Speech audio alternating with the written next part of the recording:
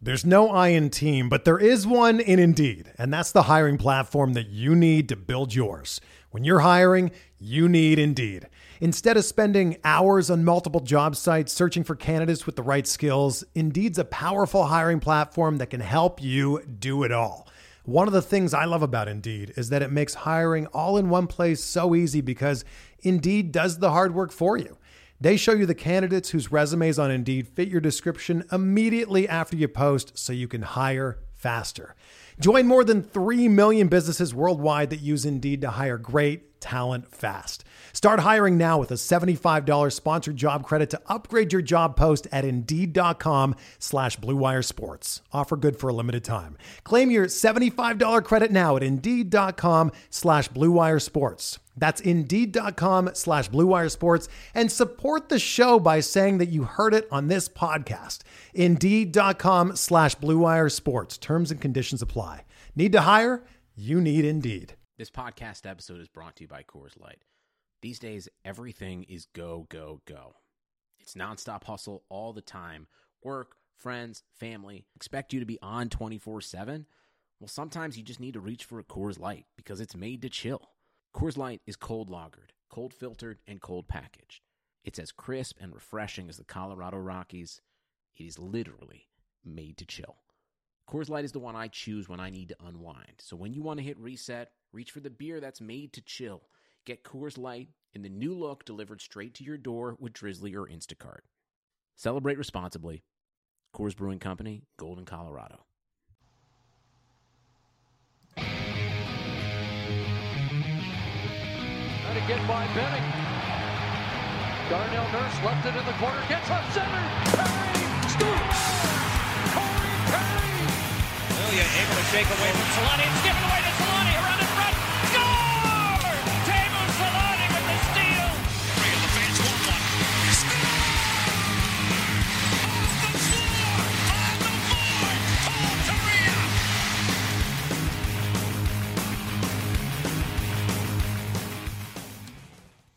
Hey everybody, we're back. Finally, we took a day off. It's the Forever Mighty post-game show. Just Patrick and Jason tonight. How's it going, my friend? Oh, doing so good. How you doing, brother? Me too, man. It was just a crazy game to watch. I'm just so excited every time the Ducks lose, and I get to go spend an hour talking about it after I spent 2 hours researching it. And boy, oh boy, man, we have quite a bit to unpack. I feel like in this 5-2 loss to the Nashville Predators. Of course, everybody knows me. I'm the pessimist of the show, but I love my team dearly. But man, they like to break my heart time and time again. We're 25 games into the season, bud, and we're still in the thick of the damn playoff race. Oh, shocker. I mean, just a lack of, I guess, anyone trying to take over the Pacific Division. I mean, it seems like, 1 week it's one team trying really hard, and everyone's like, yeah, and then they fall off, and it's just the same cycle over and over, and we're well over a quarter of the way through the season now for almost every team in the Pacific, so who knows? That's a beauty of what we got looking forward to is just who the hell knows what the hell's going to happen at this point. I can't believe it looking at the standings to see how just putrid the Pacific Division is. I mean, but good for the Ducks. I mean, if the key here is to not tank and make the playoffs, they still have a very big chance for that. Looking at tonight's game, I got a few pregame notes. Again, we're missing Eddie tonight. School is far more important, so he decided to take the night off. And good job, Edward. Yeah, good job, buddy. Get those straight A's, my friend, or whatever they call them in Canada. I don't. Maybe when they give them A's, are they EHs? Yeah. You get an EH plus. You get an A minus. Plus or an A minus. A. Man, we're lame. We're so lame. Yes, we are. Dad jokes aplenty on this podcast. So pregame notes, let's break down what happened here, but a little bit of shuffling as Carlisle and Bob Murray like to do. Andy Welinski and Andre Schuster get called up. Josh Mahura sent down. I have no idea why. Maybe if someone was to pop in chat and let me know, that'd be great. That'd be fabulous. It was weird. Mahura looked great in the few games that he played. Very few mistakes. Somewhat sheltered minutes, but you kind of look at new players coming up, and especially defensemen. Are they making the right plays, or they, you know, are they panicking, or they just, you know, throwing it around or doing whatever. He made a lot of good plays in the games I saw him play. So I feel this is more of a shuffling thing where they like what they saw. They wanted to get a look at him. Now they're going to send him back down, bring up the more veteran, using quotation marks here, to you know, solidify. The Ducks, like you said, are in, you know, a playoff spot. They're somehow relevant right now in the playoff picture, so they're not as desperate to have I guess, the players that are going to impact games. Like, I think Mahura would be a better fit than either one of those two guys. But I think they, you know, they're doing whatever they want to do at this point. You know, who knows?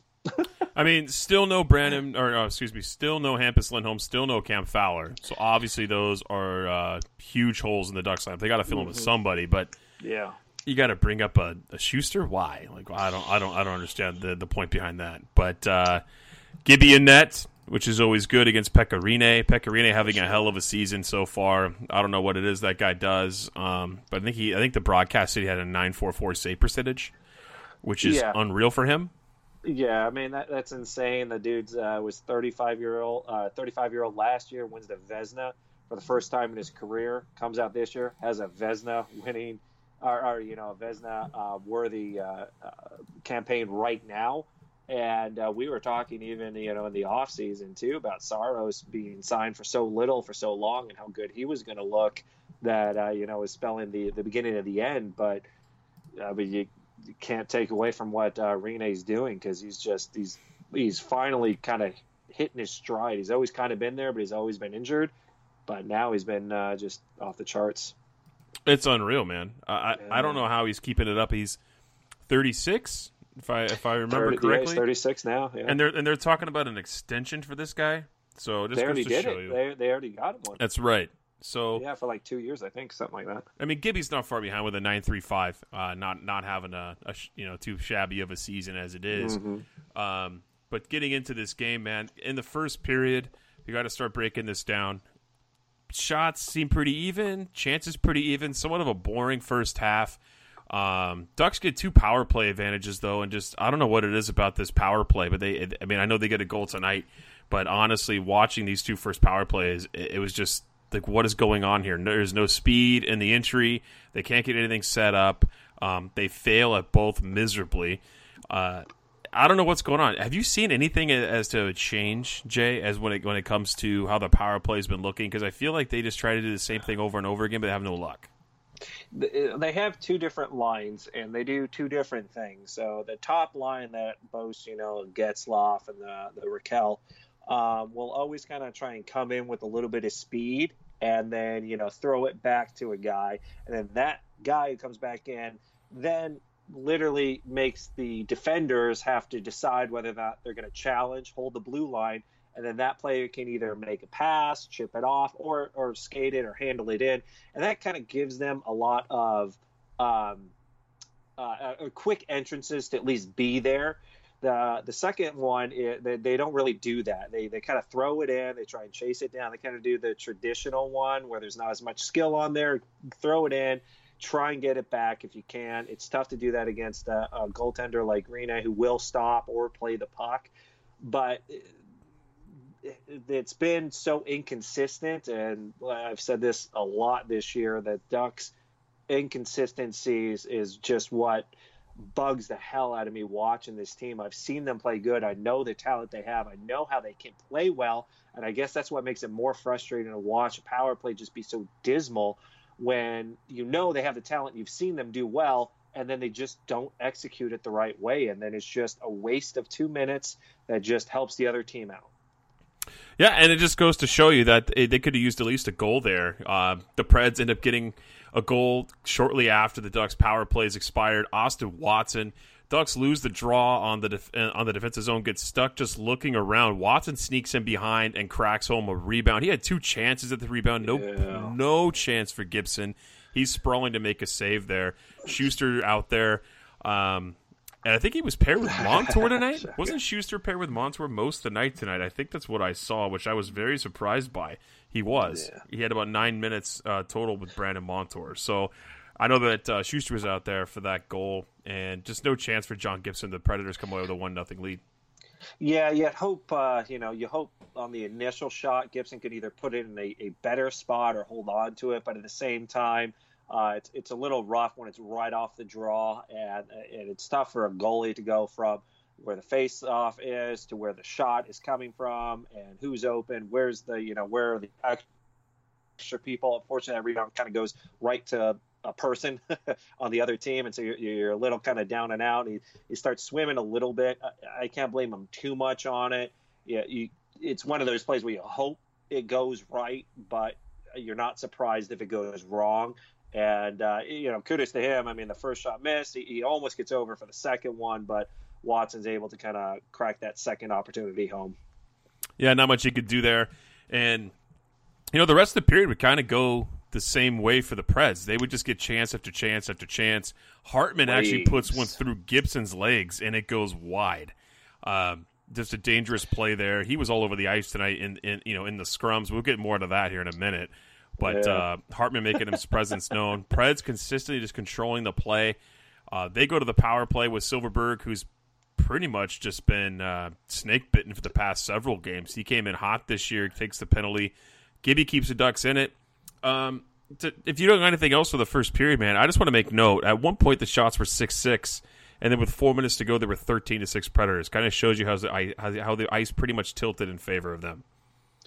Yeah, I mean, back to Silfverberg kind of being snake bitten a little bit. He was so hot in the season, ended up getting an injury, and then ever since then he's come back. He's shown glimpses, but it's almost like the old Silfverberg, where it's like, oh man, he's this close to breaking through, but just doesn't do it.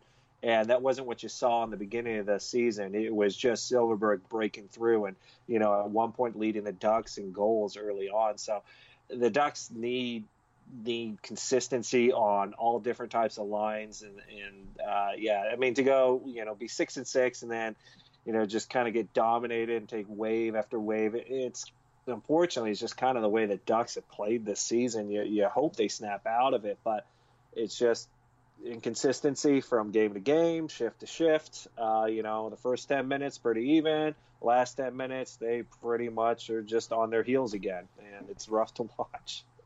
Well, they're lucky to get out of the first period only down 1. Going into the second period, Ducks with another early power play. And as I was bashing them in the first period, they actually come out and bury one here. Uncle Rico, Adam Henrique, ends up burying it from the slot on a nice feed from Raquel. Just snaps it by Rene. Finally, we get a power play goal, and it's all tied up 1-1. Uncle Rico, do you think a lot of people know that reference or no? No, they don't. I don't think anyone really watches Napoleon Dynamite. Okay, you do know. Yeah. Okay. No, For those of you who haven't seen it, Napoleon Dynamite is where Uncle Rico comes from.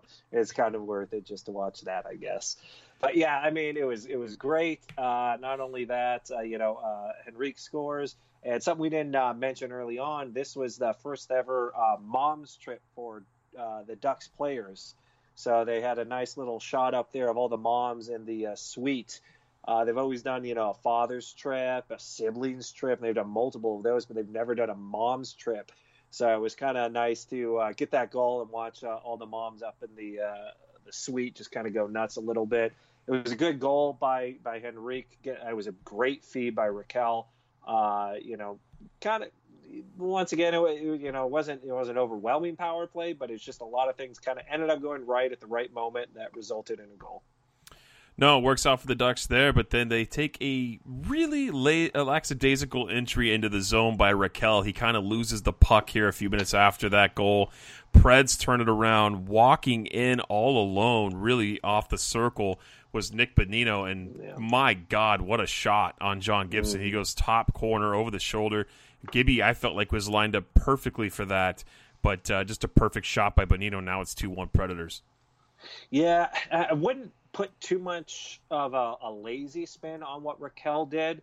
There was a little bit of a back check on him, and at the same time, right before he went over, he had his head up, and there was a player, and I want to say it was Kasha. Someone was already offsides, and he kind of realized it, and so he could have done one of two things. He could either dumped it in, or he could have tried to trail back, and it seemed kind of he was stuck in between his decision and that's when his stick kind of got lifted, or the puck kind of got scooted out by the back checker and kind of sent it the other way. And then, like you said, Bonino came in, and Gibby, he was fine. There was a defenseman that had changed and had come on, but there was just Bonino on the left side and two Ducks defenders in the middle with no opportunity for a pass.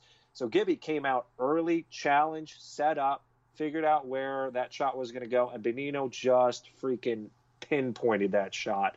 There's, you hope, I think on that one, maybe Gibson, you hope his glove is more open, a little bit higher, kind of like Rene does, where he kind of holds the glove high and in an open position. And Gibson kind of had a little bit lower, but at the same time, that was just pinpointed. It was a hard shot. It was quick.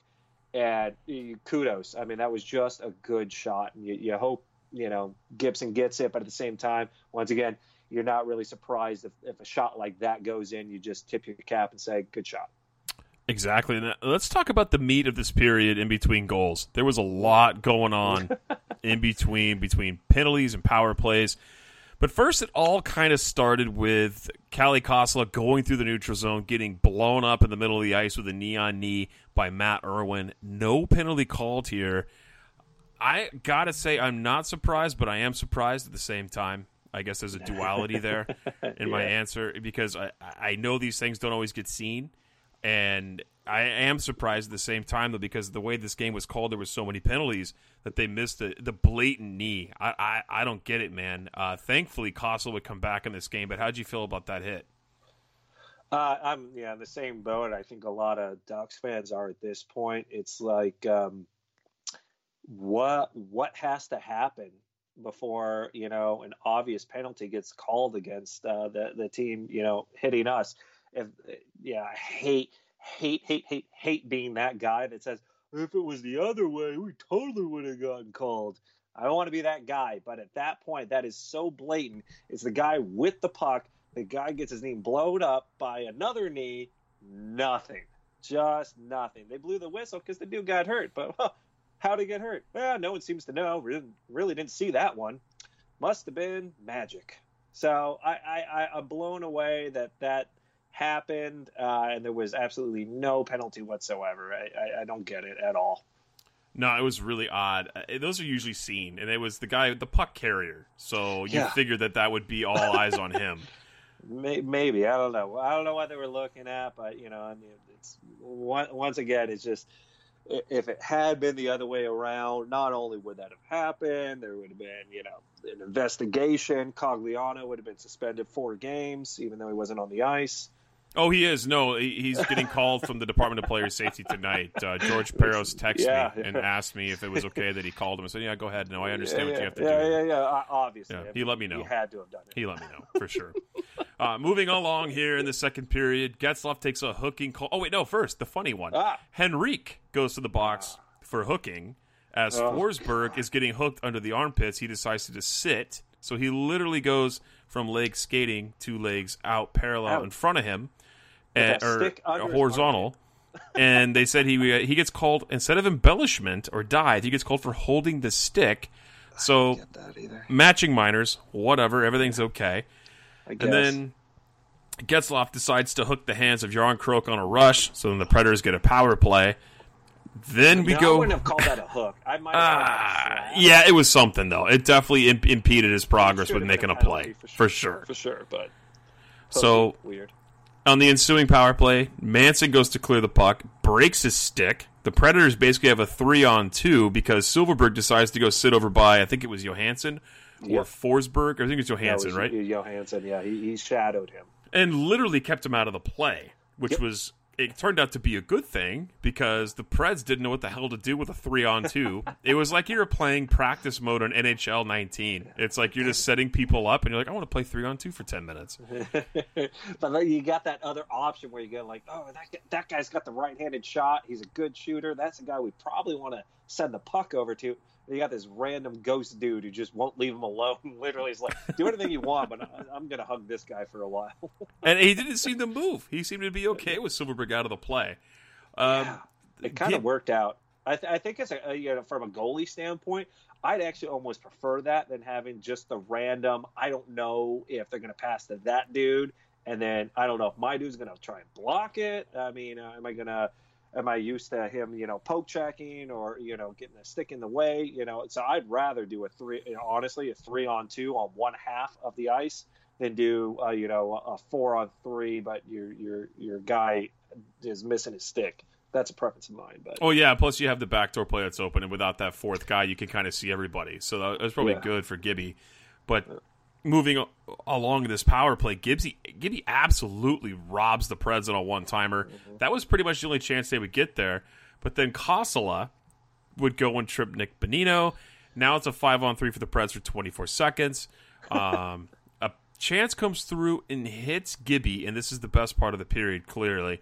Bonino right in front of Gibby, like on top of his crease. I don't think he really nudged him, but he was close enough possibly to breeze him a little bit. And Montour comes in after the whistle with a final shot, like in the upper rib cage. Bonino turns around and goes after him. Montour goes nuts. They end up like dragging each other to the ice. Getzlaf is laughing as he holds Ryan Johansson. You know he's just thinking, there's no way you're dropping your gloves because I'd murder you. Yeah. And Kessler's face-washing Yossi. And I think, meanwhile, Pettersson had another player who was trying to prevent him from going over and getting involved because he wanted to go after Kessler. So I think all hell's going to break loose. I'm getting excited for this game despite the score. Right. Go to the penalty box, and Montour is still barking at Bonino. So this is starting to rile everybody up. We're thinking like there's going to be some heat here.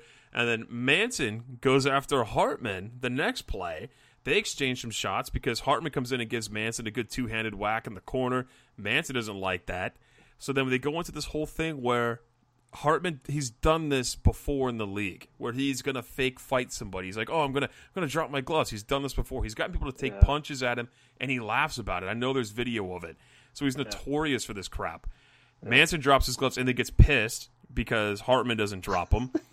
Literally rags him around the ice, which I thought was awesome. Yeah, I thought so too. I thought that was pretty funny. He wanted to kill him. He was so pissed about it. He went nuts. He gets a double minor for roughing, understandable. And then it was funny because Hartman's skating away thinking he got away with nothing. And then he ends up getting it unsportsmanlike for the whole play, and he's pissed about getting a penalty. My favorite part about this, dude, is as much as we rag on the Ducks broadcast, Brian Hayward said there's a word for players like Hartman, and I can't say it on national television.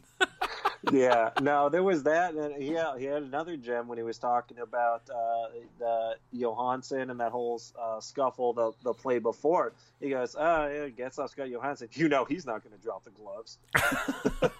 Like he's kind of like laughingly, like he's got a history of not doing that. I thought that was great. What I love about that whole thing is that is literally soap opera for dudes. Like, I mean, if you're someone who ends up like staying home and you watch your soaps and you got your soaps and you want to watch that and the drama that unfolds in that whole sequence for about 4 or 5 minutes in the hockey game was just a hockey fan's soap opera. Just watching. Oh, did you see what that guy did? Oh my God! But did you see what that person did to that one? It was great. It was awesome. It was so much fun to watch, especially just seeing the Ducks get pissed. I haven't seen, I guess, enough of that. Not that I want them to get so pissed or taking stupid penalties or anything, but I felt their response in all the situations were pretty appropriate. Let's talk about this for a minute then, because the rest of the game after this period kind of goes downhill, so we can get to that in a second. But I want to ask you about how you feel along the lines of the fighting in the NHL and situations like this. I mean, did you really hope that would kind of boil over and this become a gong show? I would, but that's more of my frustration watching how the Ducks are playing. If you're a Nashville fan and you're watching this, maybe you kind of want to see things go crazy, but Nashville's not a big fighter team. I guess to a certain extent, neither the Ducks anymore. It's not what they used to be. So, I mean, it's two different teams and two different points in their season. I would love to have seen it as more of just a fan that's wanting to see my frustration through my players, watch my players just maybe go to town, get some of that frustration out, maybe get some camaraderie together, something like that. I just feel like a lot of those little plays, Monty getting pissed, couldn't stop yelling, Manson kind of losing his S. I mean, I don't mind that from time to time, and I kind of thought that this was maybe an appropriate game for that to kind of boil over and see where we come out the other side. It kind of died out after the second period, though. It really wasn't much. I would have liked to have seen it, but I guess not for the right reasons. I'm with you, though. As much as I don't like the say. planned fights, and I don't think like staged fighting belongs in the game, and I feel the goon role with, hey, I'm gonna go fight the other goon tonight, and that's what I got to do. It's kind of found its way out of my love of hockey. Like I used to love that stuff. I mean, I grew up watching Stu Grimson when he was with the Ducks, and it was later in his career. Guys like George Peros, I loved when he fought for the Ducks. Like, those kinds of things were fun. But in situations like this, I almost wish there was the tough guy on this team, and things kind of would boil over, because, I mean, who doesn't like a good tilt, one? And two, I hate to say it, man, but I kind of sound maybe like an old dinosaur that I make fun of, but I really wish somebody would have given Hartman what he deserved. I mean, if you're gonna dance around and slash and tag people and then kind of laugh and not drop your gloves, I mean, you kind of have it coming to you. So I kind of miss it in that instance. And look, I get it; it's in a very small sample of a game, and maybe it's not necessary to knock the lights out of somebody. But to see a tilt go right there would have been great, and I think it would have riled everybody up, and that's part of the fun of hockey. It's not a planned thing; it's out of frustration. So, I mean, maybe I'm an old guy for saying that, but in that situation, I agree. I would have loved to seen it. Yeah, and I would say at the same time, I would have loved to seen someone stand up for Kosala, who almost easily could have blown his knee out, and that could be a career ender. And no one really ever went after Matt Irwin after that. There's no repercussions for what's the word I'm trying to think of, where it's not radical. What is it? I'm losing it. Reckless plays. So there's if someone's gonna fake fight you and then they don't, that's somewhat reckless in the fact that someone's thinking that, hey, we're gonna get in a fight, I could literally injure you if you're not gonna sit up there and fight.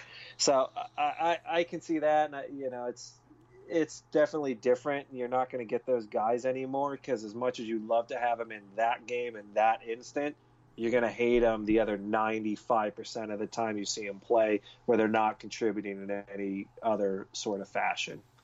No, it's true. But I mean, shoot, we've all been there with being angry playing sports. I know I have playing hockey, and I know you have too. And it's good to have those, you can get them out of you every once in a while. I definitely don't agree with it. I'm not trying to say like, hey, Kosala got hurt because one other guy went after one of ours, so now we go try to take out Forsberg. I don't like that. That kind of stuff I don't like. In the moment where you're going to go beat the hell out of somebody for something, I'm all for it. But the whole, hey, you took out one of our guys, we're going to go take out one of your guys, I've never been a fan of that. No, and that wasn't what I was saying. I was just saying like some sort of repercussion for the guy. Oh who yeah, did it. yeah, like go after Matt Irwin. Did it? Someone needs to either lay him out. Someone needs to challenge him. Say, hey, you can't do that. You have to answer to me now. That I agree with, because I've seen in the past, back when this is going way back, but when Gary Suter cross-checked Paul Kariya in the jaw.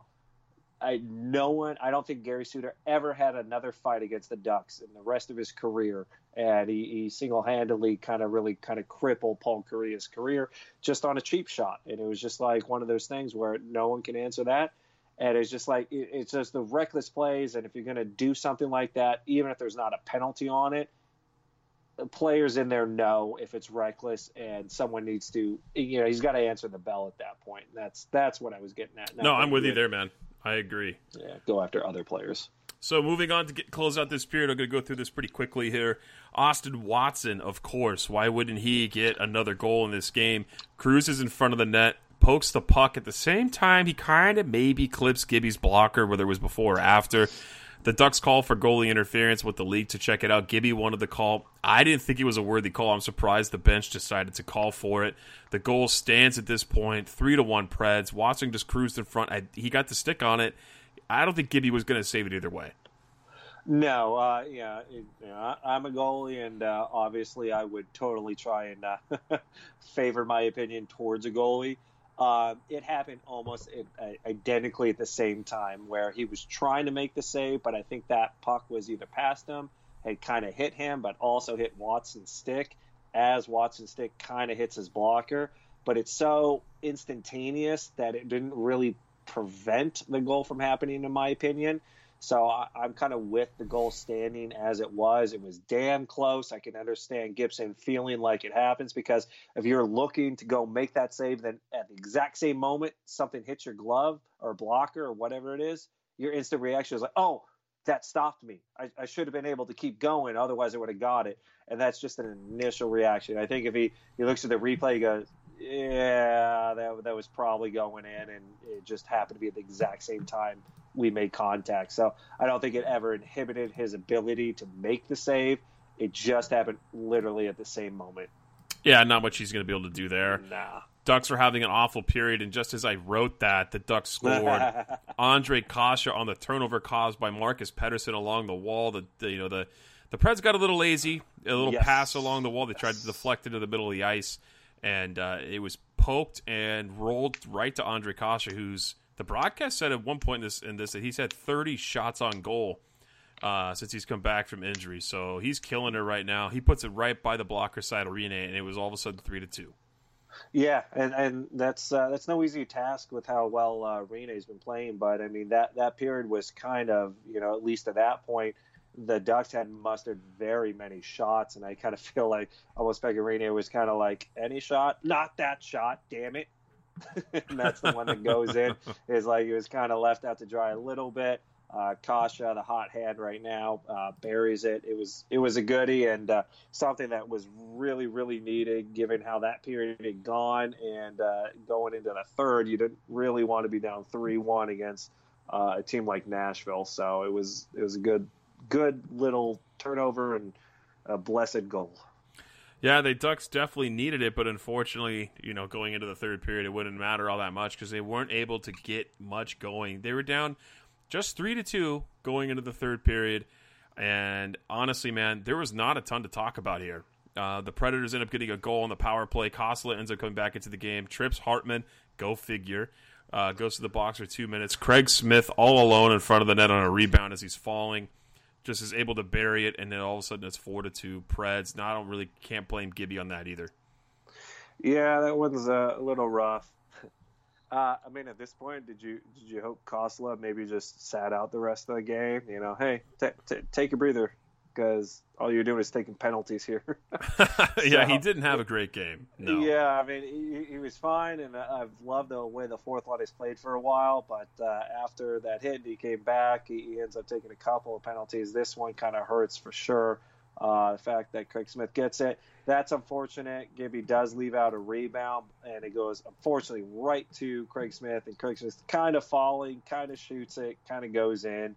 It just sucks all the way around. Just kind of one of those things that seems to go against us, and that never happens for us. No.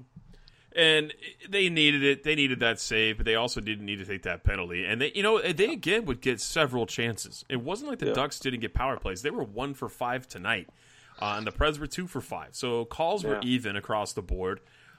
I mean, Ducks fans, of course. I mean, we're all going to say we wish there were more calls our way. We saw penalties the refs didn't call, but I mean, I'm sure Nashville fans could say the same thing. At the end of the day, you have your chances and you create your luck at a lot of these situations. The Ducks weren't able to put anything together here going in, and the highlight of the rest of the period was Ritchie was denied in front by the Preds defense. I don't even think it got through to Rene, but that was one of the best chances the Ducks had in a long time. Ritchie also, besides his goal on Friday, has been a non-factor since he's come back, since he held out and then got injured. So just a number of players that are underperforming on this team. And then, of course, why not? Austin Watson would get the empty netter for the hat trick and a 5-2 win for the Nashville Predators. The Ducks dropped the game in Nashville. Yeah, it's tough to beat the Nashville Predators when you can't muster up 20 shots against them. They're outshot 33-19.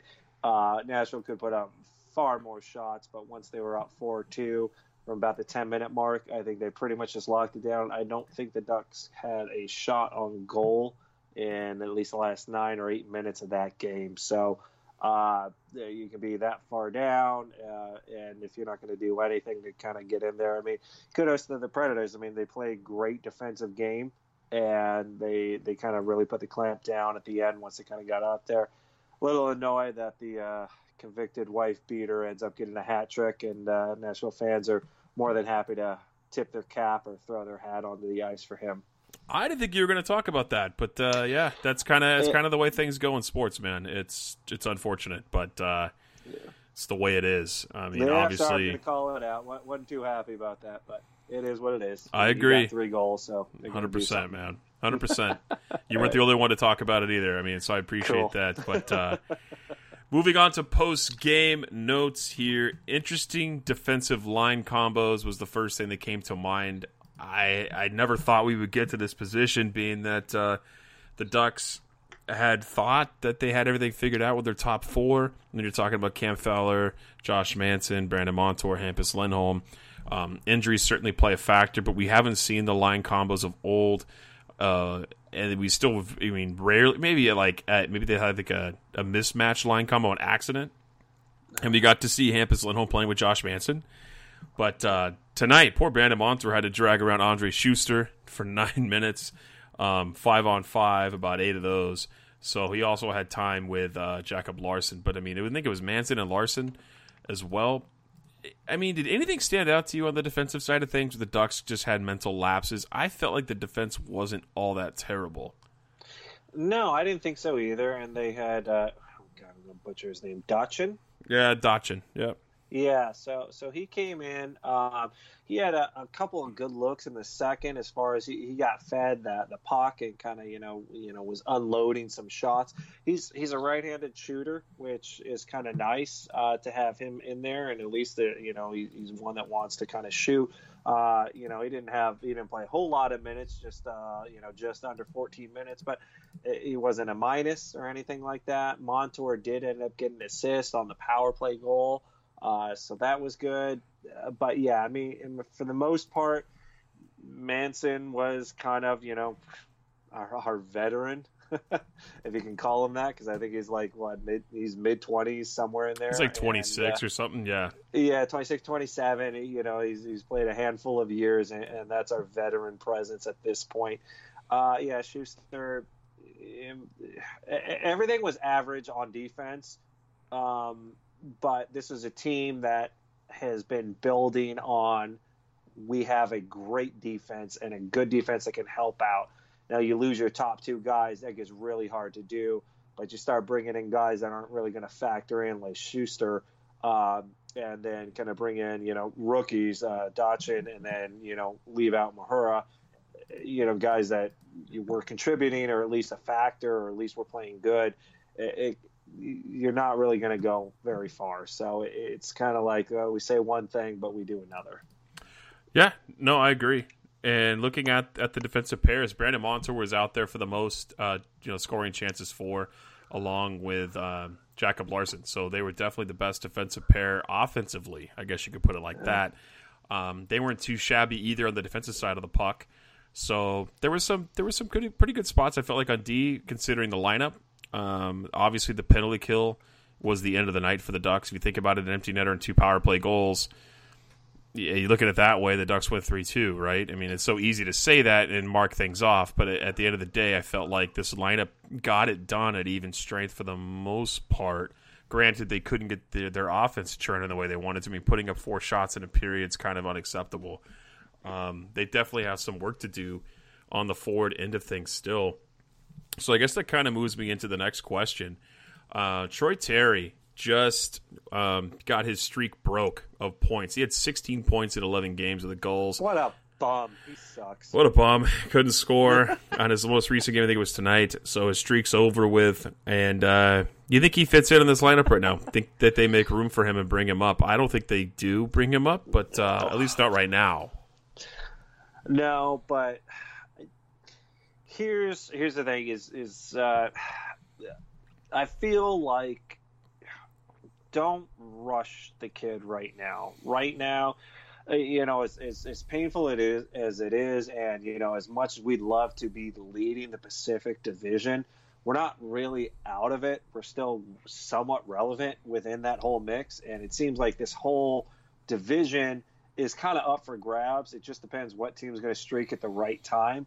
Ducks are notorious for starting slow and then building as the season goes on. We haven't dug ourselves a hole. So, I mean, at this point, even though we're not playing great hockey, let him stay down there, develop, and I just hate to see us rush too many forwards and try and jump him into the lineup. You know, if we have to due to injury, that's another issue. But the fact that majority of our players are forwards that are coming back or somewhat healthy and can contribute at least in some way, it's going to be tough beating a Nashville team. It's going to be tough beating, a Toronto team. It's going to be tough beating the upper echelon teams for sure.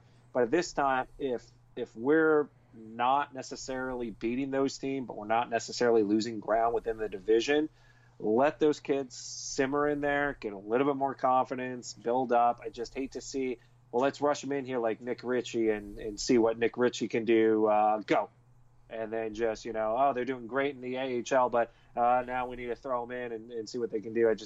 I kind of am a little bit more hesitant to run him back in there if he's not going to get supreme opportunity. And, other than that, just let him be a top guy in the AHL for a while and see where he can be maybe next year.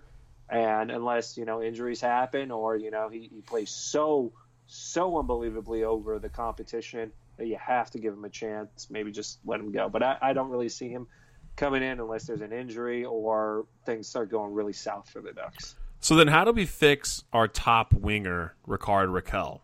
Is there some sort of shuffle we have to do here? Meaning the Ducks. Can we get that Katie girl back? Oh, the one that sparked. The 21st. Gave him the spark. Yeah, that seemed to really kind of make his season happen. I don't know. I don't know the answer to why Rickard Rakell seems to be a little bit off. I know it's not from lack of effort. From what I've heard, all accounts is that he's staying later in practice. He's working harder on his shots. Eventually, they have to start going in. He did have a very nice setup for Henrique, so he got an assist. He had the game-winning goal against Edmonton. It's something you hope he kind of clicks in. It just hasn't quite happened yet, but the skill's there, and it kind of feels like one of those things that it's just the skill's there. We're just waiting for this team to execute it. We know the skill is there. We just haven't seen it happen yet. And but I feel like if all of a sudden like it clicks and then it's just same thing like a damn burst, and then all of a sudden it's just there we go, there's the team, there's the goal scorers, because we're missing the Silverbergs, we're missing the Rakells, we're missing the goal scorers. So Friday marks the end of November. He has 2 goals this month. Not been a good showing. He had a goal November 1st and then a goal, the overtime winner on Friday at home against Edmonton. So hopefully we find a way to break open the ketchup bottle, as Tamo used to say, right? You just shake it and a little bit comes out, then all of a sudden, boom, you just have a ton of goals. That's what we need from Rickard Rakell. Or else we're going to start talking again about trades, which that chant has kind of died down about the call for trades, which I'm kind of surprised on. Mike Babcock came out and said he expects both Austin Matthews and William Nylander back at the team very soon. Whatever that means, who knows? But maybe the much talked about wingers off the market. We'll see where that carries out to. And then I guess the last thing, Jay, that I want to get to with you before we start taking the few questions we got is I haven't heard a whole lot about firing Carlisle lately. Do you still think that is very much relevant here in Orange County with the Ducks, or do you kind of feel like it's faded because of their position in the standings? They're not in the cellar. They're not so far behind where they have to tank. Yeah, and I just don't know who you Quenneville. I don't know who you bring in who changes something. Quenneville. I think if you bring in Quenneville, I don't think it changes much of yes, it does. The dynamic of what the Ducks are going to do. And I mean, it maybe brings a gravitas, some weight in there. He's what the third winning or second or third winningest coach in NHL history. So it might bring in him. Yeah. I'm not quite sure. I think it's still there. I think it was very, very heavy when we couldn't pull together a couple of wins. We're somehow getting wins to happen. But once again, if you look at the standings, you go like, well, it's not that bad. I thought it was really bad, but it's not that bad. But if you watch the games, it's that bad. It's still, in my opinion, not a team that's going to compete anywhere close to what is needed for the Ducks to do. Even if they get in the playoffs, this is not a team that's going to do anything within their division or within their conference. There's no way they're going to get to the second round. You can say it's not the coach's fault, it's the player's fault, it's the injury's fault. You can do all of that, but even though we haven't heard a whole lot more of social media going nuts, I think it's just because there's a few wins. Start putting a couple losses together, and I think that murmur starts getting loud again. I think the underlying issues are still there.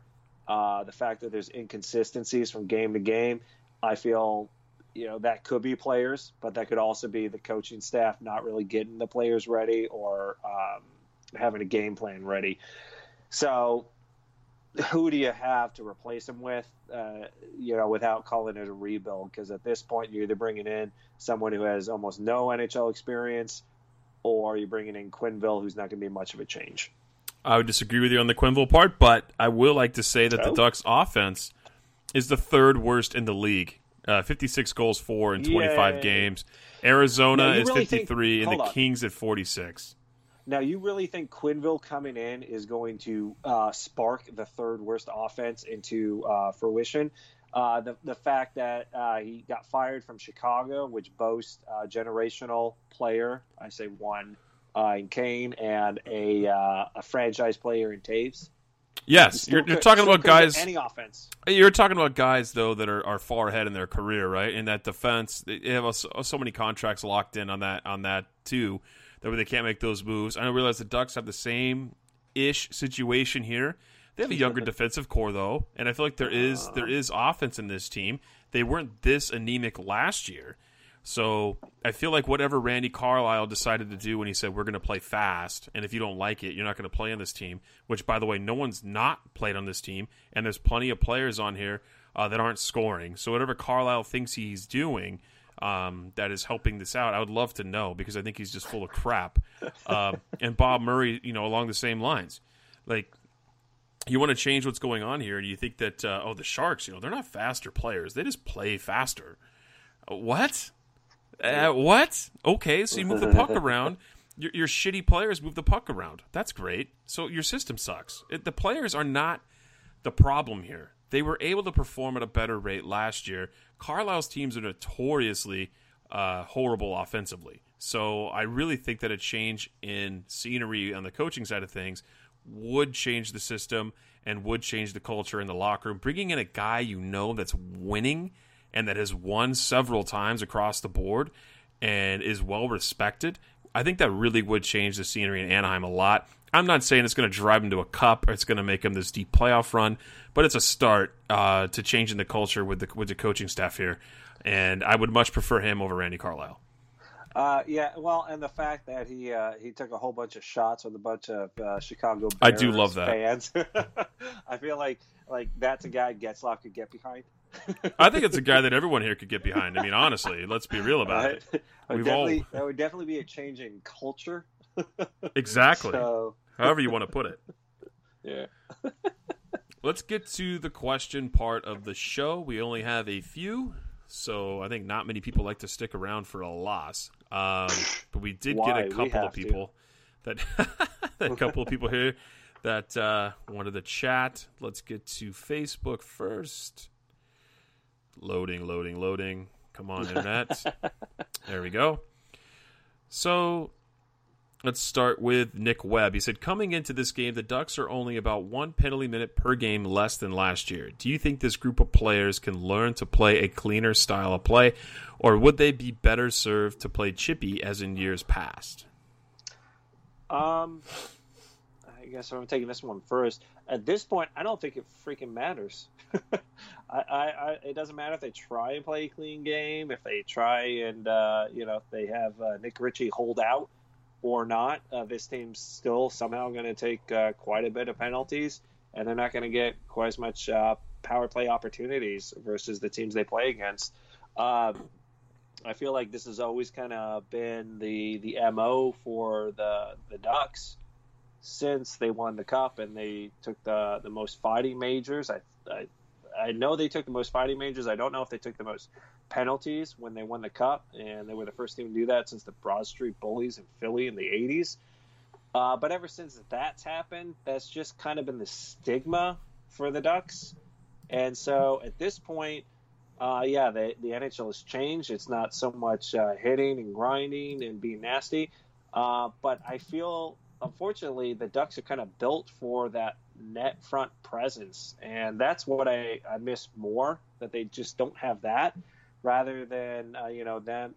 I don't think a skill game at this point is going to matter much to them. I think they do need to be grittier. They need to just accept that identity a little bit and realize, listen, this is the way we're going to have to play, and we're going to have to get in front of the net. We're going to have to take penalties here and there, but even if we don't, we'll end up taking penalties anyways because we're just not quite that skilled, quick, fast team that's going to keep up with a lot of the other more refined, quick, skilled teams. Yeah, I think at this point it doesn't really matter if they decide to change how they play either. I mean, staying out of the box is always helpful. I mean, case in point tonight, taking 2 dumb penalties and it cost you 2 power play goals.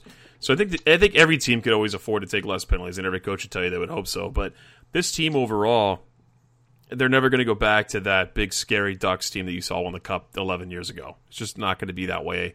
No, that play doesn't exist anymore. It's just not the same anymore. David Rodriguez, former co-host of the show, guest spotted in for us here. He has a question. Horrible. Why, this is great. His question is, why the F were the lines all mixed up to start the game again? Swapped Kasha for Silverberg and then ultimately swapped Raquel for Richie. Aberg on the 4th line. What the F? And why can't anyone else see that Cogliano belongs on the 4th line? He sucks. F. Not a happy camper, clearly. No, but Dave. very articulate. Very much so. We've been talking about this. Remember when everyone used to give Bruce Boudreau the hard time for having the line blender? Oh, there he is, Bruce doing the line blender again. Never know who's going to play where. He's rolling all 4 lines. Well, I mean, welcome to Randy Carlyle's Ducks in 2018. He does the same thing. He can't figure out what's working on the offense. He blends everybody together and tries to figure it out. Nobody likes it. One thing works one game. It doesn't work the next game for 10 shifts, so he changes the whole lineup again. I don't know what's going on with this coaching staff. It's just another reason for me to not like Randy Carlyle. Yeah. I mean, the one thing about Boudreau is that he could shoot from the hips. He got a feel for the players. It got a feel for who was hot, and then if someone was hot, he'd throw him on the line with Getzlaf. It's pretty easy to do. Carlisle has a little bit less of a grasp on exactly who's hot or what line is going to be good, because I've seen the 4th line be the best line, and it doesn't really matter. And I would rather see if that line is just flying, put them out more, give them more minutes. But it's just almost this strict thing where he goes right back to his little notepad with a little mechanical pencil and starts writing in, they played enough minutes already, so I don't want to play them as much anymore. I'm not sure why he's changing around, other than he's just pulling at straws. He used to be the matchup coach, where it was these set lines, this line will do well against that line, and they're good. And now it's like, well, that line's not working so red hot, so I'm going to pick one guy, put him somewhere else, and bring somebody else in, see if that works. Oh, that didn't work. Well, I'll get this guy and I'll put him over here. Well, that didn't work. Damn it. Just constantly grabbing at something. Damn it, we lost. How did that happen? So, I don't know. We had someone in chat pop in. Shock comes on and says, which other young players besides Troy Terry could see themselves up again this year in Anaheim? Oh, boy. I think Sam Steele would be one. Troy Terry would be another. But honestly... He said other than Troy Terry. Right, but it's hard to go past that. He's the most potent offensive guy. So when you're talking about who's going to be able to come up and do some damage up here, I think Troy Terry would be obviously the number one pick when you're talking about a guy that needs to pick up this team offensively. But I would really like to see Max Jones. I would love to see the big tough kid come up to Anaheim and cause some problems and get a chance up here with the big club. Honestly, he had that horrible, unfortunate injury in training camp and wasn't able to make the team out of the gate. So I'd love to see Max Jones get a chance. Yeah, absolutely. And he we did an interview with him, me and Eddie earlier on, and one of the things that talking to him is that he kind of, from what I gather, he kind of models his game after kind of a Ryan Kessler, but with a little bit more speed. So I mean, you're going to get a guy that is willing to be a little bit more combative, be a little bit more in your face, hard hitting, but also has speed and skill that can hopefully be there. But once again, I don't want to rush too many young players in and then say, listen, we're in trouble, need you up here quick. I mean, save our season. We're running out of options here. We need somebody, do something, help us. I just don't want to put that on a young player trying to come in and then all of a sudden it doesn't pan out, and then all of a sudden they go back to the minors, then they're confused about if they did well or how they need to change their game, that sort of deal. But if there was one other than Sam Steele, who we've seen, and Troy Terry, who we've seen this year, it might be giving Max Jones his first try as far as forwards go.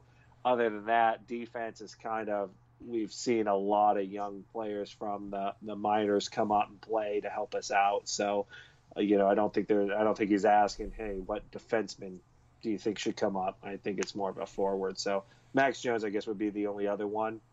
He's back to Drummondville, so he's no longer an option.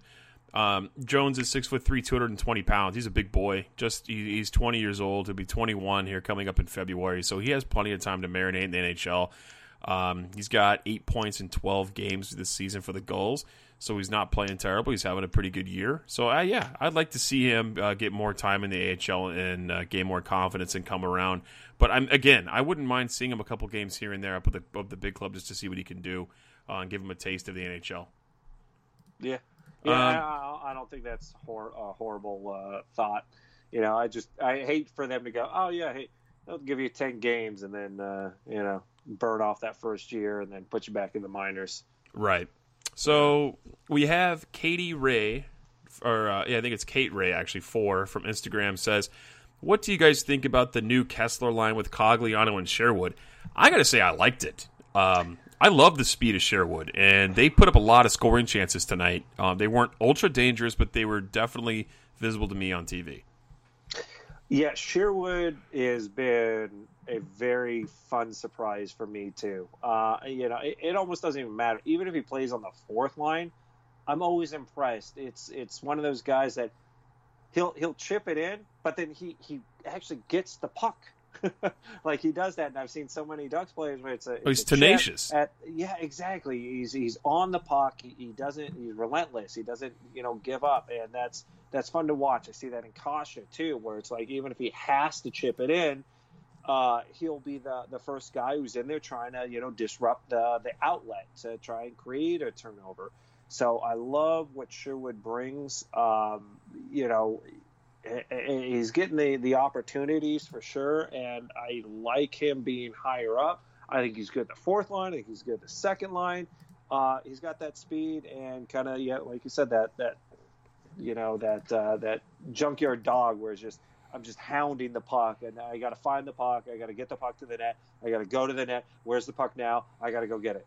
And you can kind of respect that and enjoy that a lot more when someone's that hard on the puck and you can see their effort in it. Oh, the amount of skating that guy requires in his game is obscene for sure. Yes. It makes me tired watching him play. I mean, he's just relentless. And then we got 2 questions left. Let's get through these. We're about to hit about an hour here. Tom Walsh on Facebook says, why do we have such a hard time with the Nashville Predators? It seems like we can't get over them now for the last 3 to 4 years. Honestly, Tom, it's because I'm not trying to be a jerk, but this team is just really good. I mean, Pekka Rinne with the Vezina, they went deep for several seasons now in the playoffs.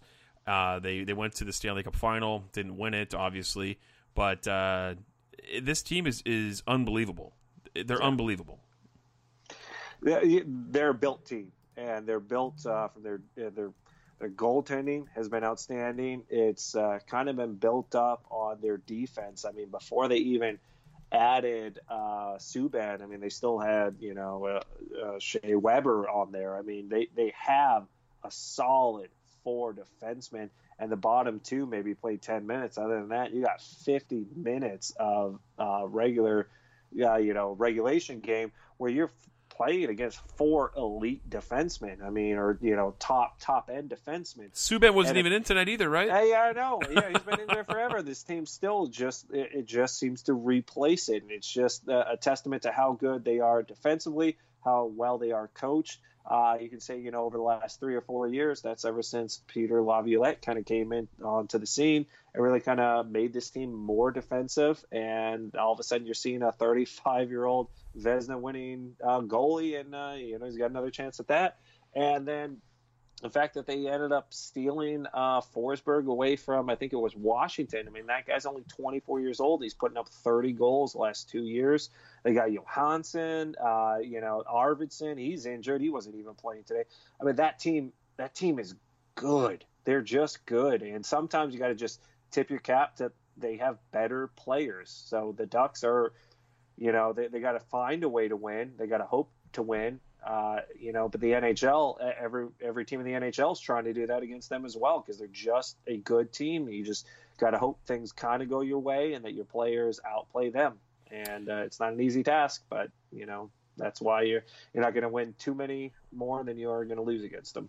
So the final comment of the night, not a question. Zach Gray, who also did a guest spot on our show last week, says, "He's so good. I always feel so bad when people come on and guest host.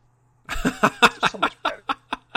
This isn't a question, guys, but the thing that needs to be addressed is stop making excuses. Ducks fans during the game are hilarious, saying, "Oh, this team is dirty and the refs are against us." Let's not talk about the obvious questions, like getting outshot, taking 5 penalties against one of the best teams in the league. Our team sucks.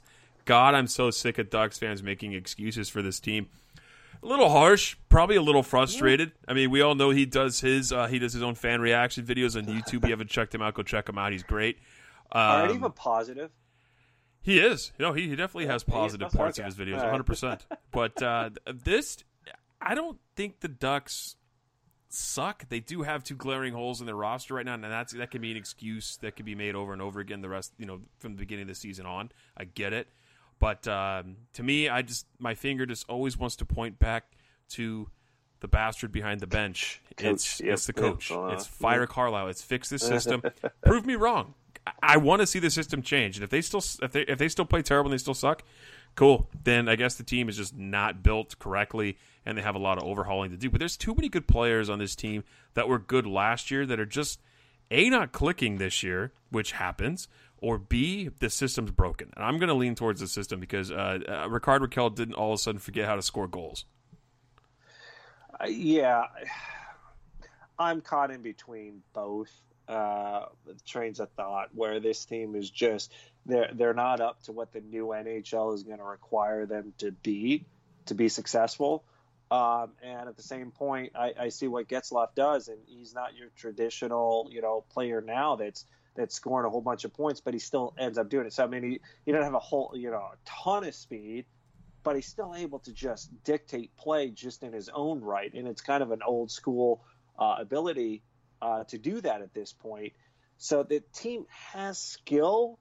They're not that far out of it. It's just not clicking. And, it's tough. And you can point to a couple of different reasons. That could be coaching, the system that's happening, or the players not executing. And it almost kind of ends up coming down to, well, is it the chicken or the egg that comes first? Which is worse? Is the system there and the players just aren't executing because I see too many passes going into feet and then lost, or they're just behind a player, or someone's just that late to picking up a guy?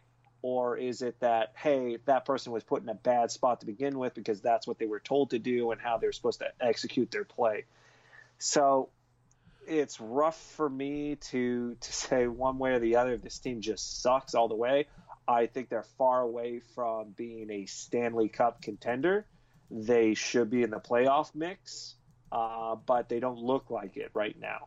I think their skill puts them there, but until they actually do it, it's hard to kind of, get behind them and go, rah, rah, we're a team that can, get in and, create some noise, if we get in the playoffs. I feel like at this point, they're there. And if they start executing in the second half, which they tend to do sometimes, then maybe we'll look at it. But I think come playoff time and everything kind of hunkers down and all your inconsistencies and your little faults that were maybe, not so big in the regular season, they come out to play in the playoffs. And that's why they got swept last year too.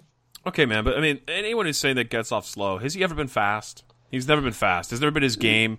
That's not what he does. He controls the play. The guy has almost as many points as Joe Thornton, as CJ from Anaheim Calling put up on Twitter today. He put up a whole thing, a whole set of tweets where people are talking about Ryan Getzlaf. And everyone talks about Jumbo Joe as part of his tweet, that he's an instant Hall of Famer. And no one looks at Getzlaf and says that. Yeah, Getzlaf plays a very similar game. He's almost there points-wise. He's got a Stanley Cup. He's got gold medals. This is a great player. He's not past the point of being able to be effective. He leads the team in points with 17 points in 25 games. So it's not his fault. And that's why I'm talking about. When you look at this system that's being played here, the forwards look lost at times. They leave the defense out to dry. This forward group needs to figure it out. And that's why I always point it back to the system and the coaching style. I really feel that Randy Carlyle's past his point of being effective as a coach in this league. And that's where this all circles back to #FireCarlisle. That's what I want to end the show with here. If you got anything else to add, sir, let me know. But if not, we could wrap it up here. Fire Carlisle. There you go. Sorry. That's it. That's all I got. Yeah. I'm sorry. Just something does have to change, and they can't change a whole lot of players. So, I mean, at this point, what do you have to lose for firing Carlisle? I don't know if firing him is going to change the season. It's just going to change the coach. I don't know. We'll see. They need to figure it out. He's on the last year of his deal, so the fact that they would fire him, I don't even think they're going to do it at this point. I thought he'd be gone around this time. So, all right. What do you think? Do you think by January 5th, do you think Carlisle's still coach for the Ducks?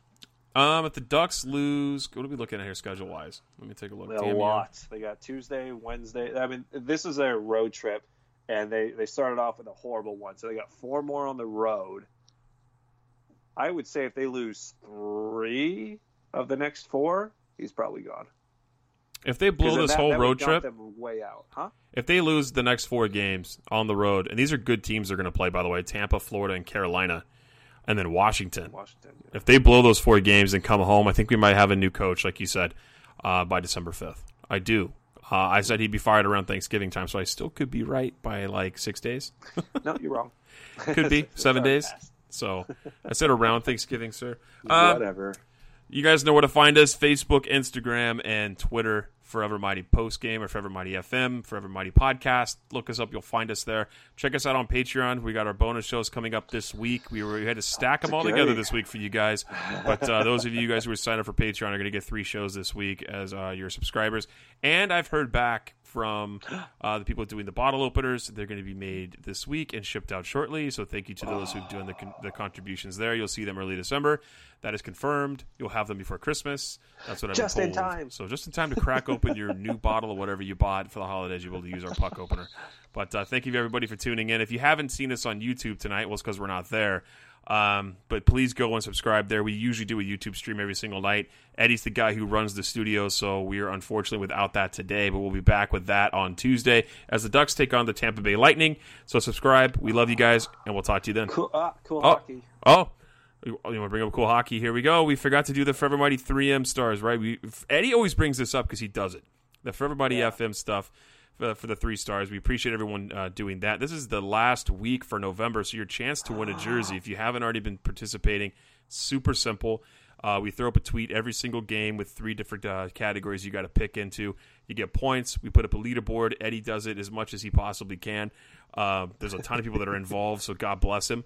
But I'm sure you'll have an updated board here in the next couple of days. But your chances to win a brand new spanking jersey, whatever you want on it, which is amazing. Yeah. Cool Hockey does ridiculous work. They're legit jerseys. Go check them out, Cool Hockey, and order your jersey there. Get somebody a gift for Christmas, and hey, if you're going to win one, you might as well buy one for somebody else. So go check them out and pick up your jersey. And have a good night, everybody. Use the code FM20 to save 20% off. There you go. I'm so anxious to get off this losing show, my friend. I'm sorry. All right. I'll hug you. I'll hug you tonight. I'm just kidding. I love you, buddy. Everybody, Thanks for tuning in. We'll talk to you guys on Tuesday. Bye, guys.